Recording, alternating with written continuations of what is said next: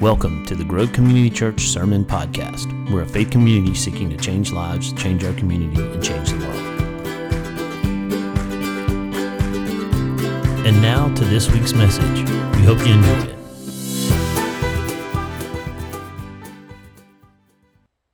When Laura and I had just gotten engaged, and we were putting together our plans for not just the wedding, but for life together, I was talking to a guy, an acquaintance that I'd met at church. And we were talking about the upcoming, all the stuff that was going on. And he said, yeah, Laura's an awesome person. I said, oh, I didn't know you knew Laura. At the time, Laura had been finishing up school in Auburn, and I was in Montgomery working at a church. And then there was some overlap time where she was going to be in town, and so she was settling back into Montgomery, and this guy had been in Montgomery for a while, but he had gone to Auburn. He said, oh yeah, I know Laura from Auburn. I was like, oh, I didn't even realize that. He said, yeah, he knew what sorority she was in, knew kind of that she was on her sorority's football team, which, by the way, she was the top receiver of, and they won the championship. She won't ever tell you that, but she was very good. And so anyway, he didn't know that, but he knew that she, played flag football. He knew that she was involved in this and that. I mean, he knew a lot about Laura. And so I told Laura, hey, I ran into this guy, and he was telling me that he knew you and, that y'all knew each other from Auburn. He knew what classes she was in. Yeah, some of you are like, creeper. All right, so I didn't think anything about it until I said to Laura, hey, I talked to so-and-so today. I had no clue that you knew each other. And she says, I don't know who that is. Yeah. Kind of weird. But it wasn't. The guy wasn't doing it in a creepy, weird way. He actually was in her major.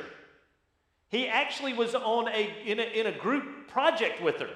And she just didn't recognize the name or really know the guy. So the guy wasn't some weird creep. They had just had conversations about this stuff that he knew about her. So he knew Laura, but he didn't know Laura. And Laura definitely didn't know him. I think if we're not careful, our relationship with God is a lot like that. We know a lot about Him. We might even hang out with Him from time to time. But He doesn't really know us because we don't really know Him.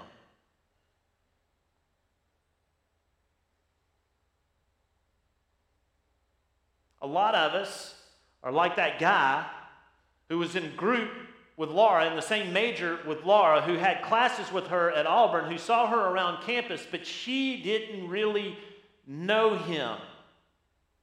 He knew a lot about her, but they didn't really know each other.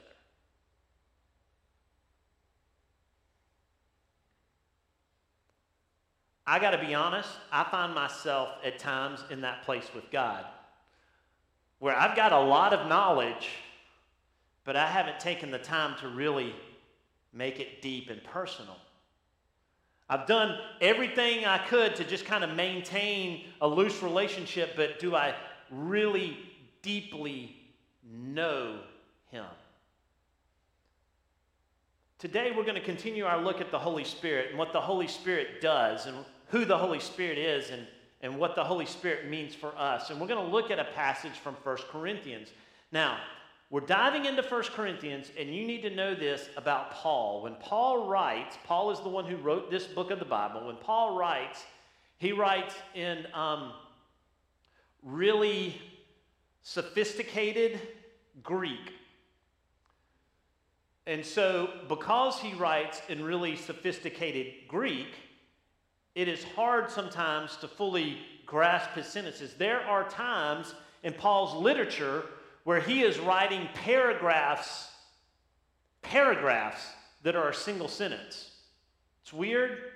It's not how we function. It's what Paul did, which then makes it hard sometimes to take his thought from Greek and translate it into English. So today we're going to look at a passage that I feel like they've done a pretty good job in the translation of it in the ESV and somewhat in the NIV and the NRSV. If you've got any of those, that's great. If not, you can follow on the screen. We're going to have what's the ESV version up for you to kind of follow along. But even with a good translation, it's a little bit hard to kind of figure out what he's saying. So we're going to walk through this and learn some stuff about the Holy Spirit today. So if you have your Bibles, turn to 1 Corinthians 2. 1 Corinthians 2, or you can follow on a smart device like I have, or you can follow on the screen. When you see me pointing like this, y'all realize there's a screen that I see there, right? Okay, I'm not just pointing like, yes, see that? And it's up there for y'all, but it's there for me. 1 Corinthians 2, verses 9 through 14. So before we jump into that particular part of the scripture, a little background is helpful about Corinth. Corinth was a Roman city, or a city in the Roman Empire that was very influenced by Rome. And Paul had, on a mission, impacted some people in Corinth and set up some house churches. And the people in Corinth were now being influenced by some theology that had crept in that kind of took from, that was over-Hellenized. It was theology that was over-influenced by Greek. So if you hear the word Hellenized, that means that's Hellenized was, I don't have time to explain it. Anyway, it just means Greek. All right, so it's overly influenced by Rome and by Greek culture. And so this has started creeping into some of the theology, and Paul writes 1st and 2nd Corinthians to kind of combat that, to give them information to set them right. One of the things that they believed was that Paul came and his teaching was very elementary. It was just milquetoast, you know. It was just like, To really know God, there was this hidden Sophia. Sophia means wisdom in Greek. There's this hidden wisdom, and that there are different ways to get to this wisdom, but it wasn't through what he was teaching.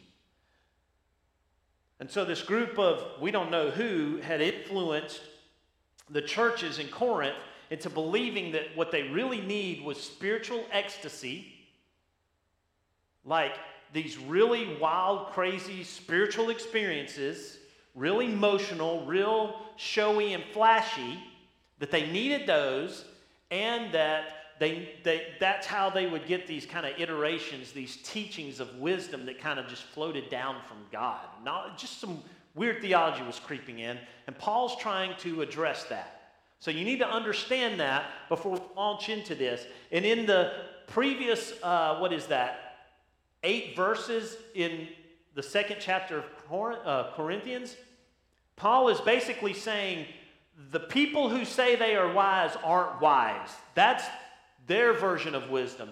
That's the world's version of wisdom. But I'm offering something else. That's of the world. What I'm offering is something different. So that's where we're going to catch up here. Verse 9. But as it is written, and he quotes multiple passages in this one little section from Isaiah. What no eye has seen, nor ear heard, nor the heart of man imagined, what God has prepared for those who love him. Now that seems like a weird quote. What he's doing is he's taking what we think is 2 or 3 passages from Isaiah and putting them together. Now Paul wouldn't have done this on his own. There were other theologians or other students of the Old Testament that had done this. So Paul is quoting something that was already put together. He didn't just make this up. He put it together, and it was all from Isaiah, and he's quoting it. What he's saying is, look, what no eyes heard or seen, no ear has heard, nor the heart of man imagined, that is what God has prepared for those who love him. So think about that statement for a minute. No eye can see, no ear can hear, no heart of any human can imagine the truth of God. We can't make it up. We can't manufacture it. We can't see it with our eyes, or hear it with our ears, or imagine it in our heart, because the glory and the truth of God is way beyond our human limitations. Does that make sense? That's what this quote means. What no eye has seen, what no ear has heard, nor heart of man imagined, that is what God has prepared for those who love him.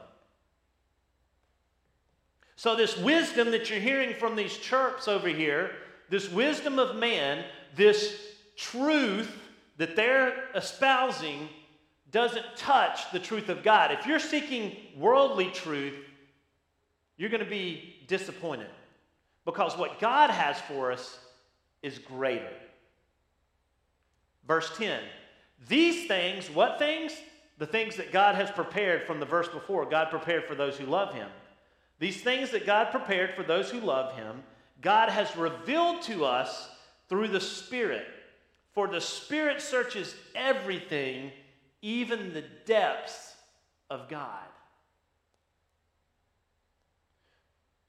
Summing it up, world's wisdom, ridiculousness.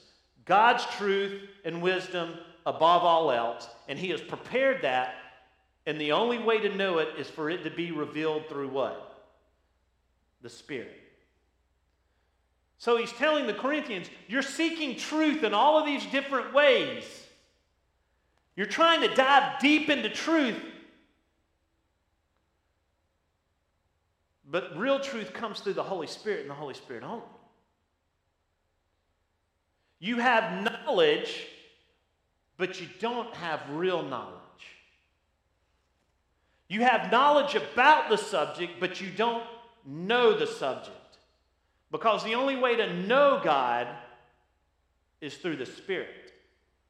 The only way to truly be connected and to know God is through the Spirit. It's not through a bunch of statements. It's not through going to seminary. It's not through reading commentaries. It's not through spending days and days and days studying Scripture.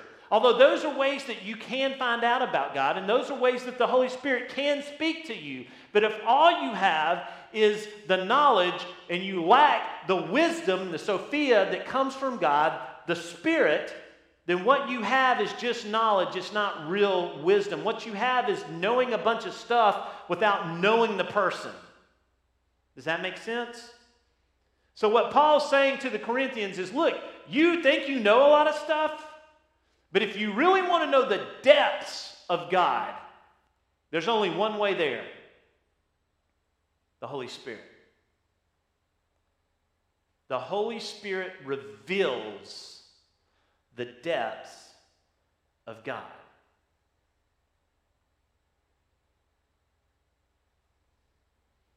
It's certainly not me. It's certainly not Twitter.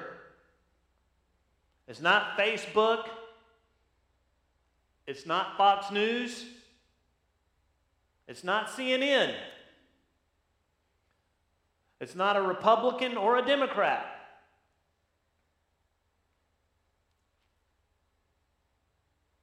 It's not a book you pick up in self-help section. It's not a book you pick up in the spirituality section. It's not a book of the Bible that you can read and then all of a sudden have all this knowledge and now everything's going to be made better. There is one way to the depths of God. The one way to the depths of truth. And it's through the Holy Spirit. Paul is clearly saying to the Corinthians, you're pursuing the wrong thing. Then he goes on to explain, verse 11, for who knows a person's thought except the spirit of that person which is in him? Who knows your thoughts? Think about it. Is there anybody in this world that knows your thoughts? Like all of your thoughts? Is there anybody that you are even close to, a spouse, a sibling, a child, that literally knows your thoughts? And the answer is no. Only you know your true thoughts. And so what Paul is saying is, look, if you're trying to find some deep wisdom of God, if you're trying to have some excitable experience of God, it's not in this experience, it's knowing God, and the only way to know God is His Spirit. It is the Spirit that goes into His thoughts. Only through His Spirit can we know the thoughts of God, because God's Spirit is the only one that knows God's thoughts. Does that make sense? Just like you're the only one that knows your thoughts, the Spirit is the only part of God that we experience that knows the deep thoughts of God.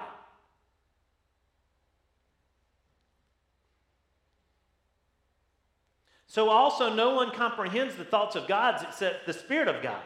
Verse 12, now we have received not the spirit of this world, but the Spirit who is from God, that we might understand the things freely given to us by God. Now, if we've received not the spirit of this world, but the Spirit who is from God. And what's the Spirit from God know? The depths of God's thoughts. What does the Spirit know? Only the Spirit knows the thoughts of God, the deep thoughts of God. So we have received that Spirit.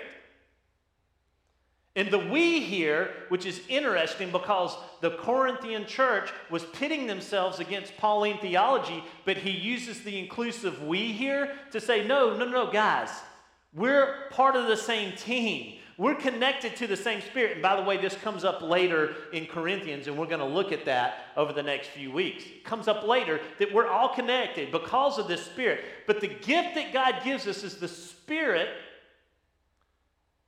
And He gives us the Spirit so that we understand exactly what God has done through us for us through Christ.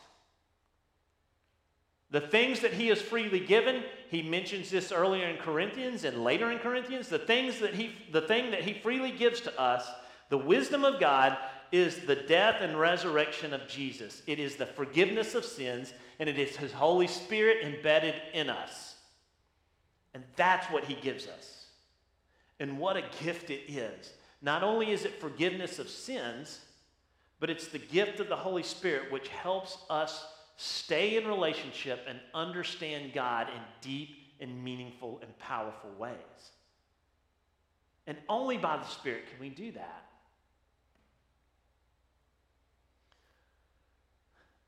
Paul, in his logic, is laying out an argument against what the Corinthians were experiencing.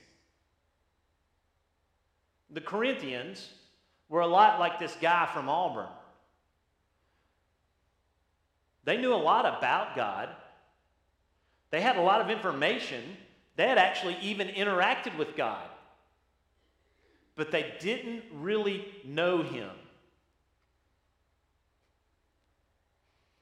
And sorry, Mark just spilled his coffee on himself. And I know what he's thinking right now. Anyway, sorry about that. I got distracted by that.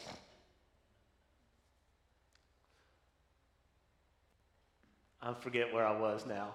Totally lost it. God gives us this gift of the Holy Spirit so that we know Him like I knew Laura. In contradiction, as opposed to how this guy from Auburn knew Laura. He knew about her.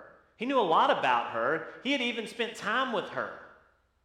But he didn't know her like I knew her. She didn't even really know his name. She recognized him by sight.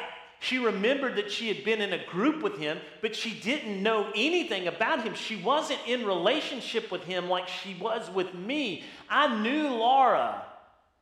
So much so that I offered a ring to her and begged her to marry me. Tricked her into it, even, some would say. But this other guy just knew about her. The Spirit is that thing that emanates from God, that person of God that comes into our heart and comes into our life and makes a connection between us and the Godhead. And it's through that connection that we can know the heart of God and experience God and the depths of His person. The Spirit is the revealer of truth. And the Spirit is the channel through which we experience relationship with the Father.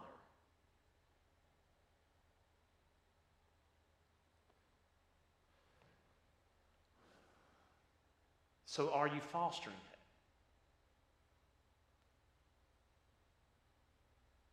I'm not asking if you have a lot of knowledge about God.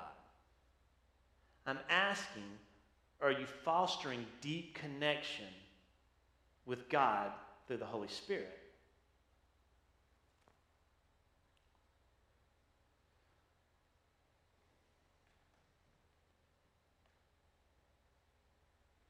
Paul goes on to say, and we impart this in words not taught by human wisdom, but taught by the Spirit, interpreting spiritual truths to those who are spiritual.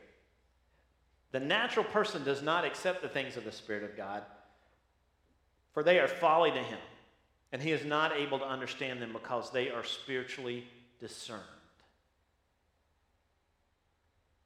In other words, it is through the Spirit and because of the Spirit that we can understand spiritual truths. And so if you really want to get to know God and you really want to get to the deep spiritual truths, if you really want to experience the depths of his heart, you have to foster a relationship with him through the Spirit. And so some of you guys are like, okay, well, what does that look like? Well, it looks like the investment of time I had to put in my relationship with Laura to get to the point where I offered her a ring and she said yes. It's relationship. It's not just knowing about, it's knowing. It's spending time sitting quietly sometimes with God. It is getting to know him in deep ways through fostering relationship. It's not just getting through a quiet time and checking it off. It's not just, oh yeah, I got this done, or ping, oh look, it's time for me to read my verse of the day. It's more than that. It's thinking about it. It's meditating on it. It's diving deep into or allowing God to let it burn deep inside of you.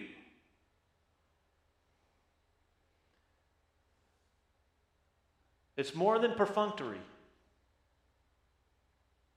So the challenge for me this week, as I prepared for this, is how much do I do that's perfunctory? How much am I doing it because I have to? How much time in the Word am I spending just because I have to get up here and say something on Sunday morning? Or am I allowing God to speak depth and truth to me? Am I listening and am I stopping and letting it kind of sink in? Am I letting it steep like my mom used to let the sweet tea steep? And sweet tea ain't good unless it steeps. Can I get a witness?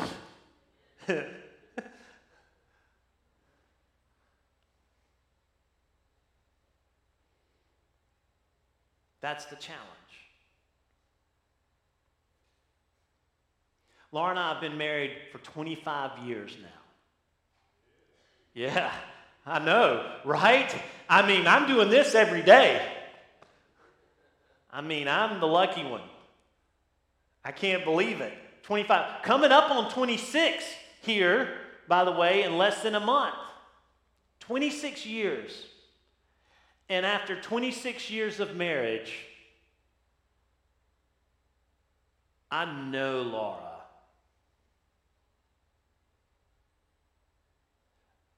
But I don't know all of Laura's thoughts. And as meaningful as that relationship is, it's the core relationship in my life outside of my relationship with God. And as powerful as our relationship is, and as frustrating as our relationship is for her, and as hard as the relationship is over years, right? I mean, there's nothing easy about staying married for 26 years. Just ask Laura. And if you really want your mind blown, my mom has been married to my dad for over 50.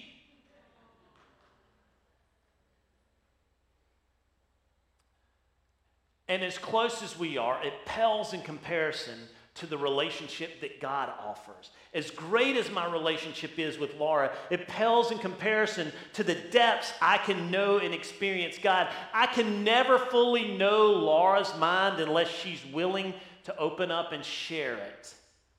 And to get there, there has to be intimacy. There has to be deep trust. There has to be investment in the relationship. And it's the same way with God. But the truths of God's mind far outweigh the truths of Laura's mind. And that's not a knock against Laura. She's a very smart woman, except in her choice of men.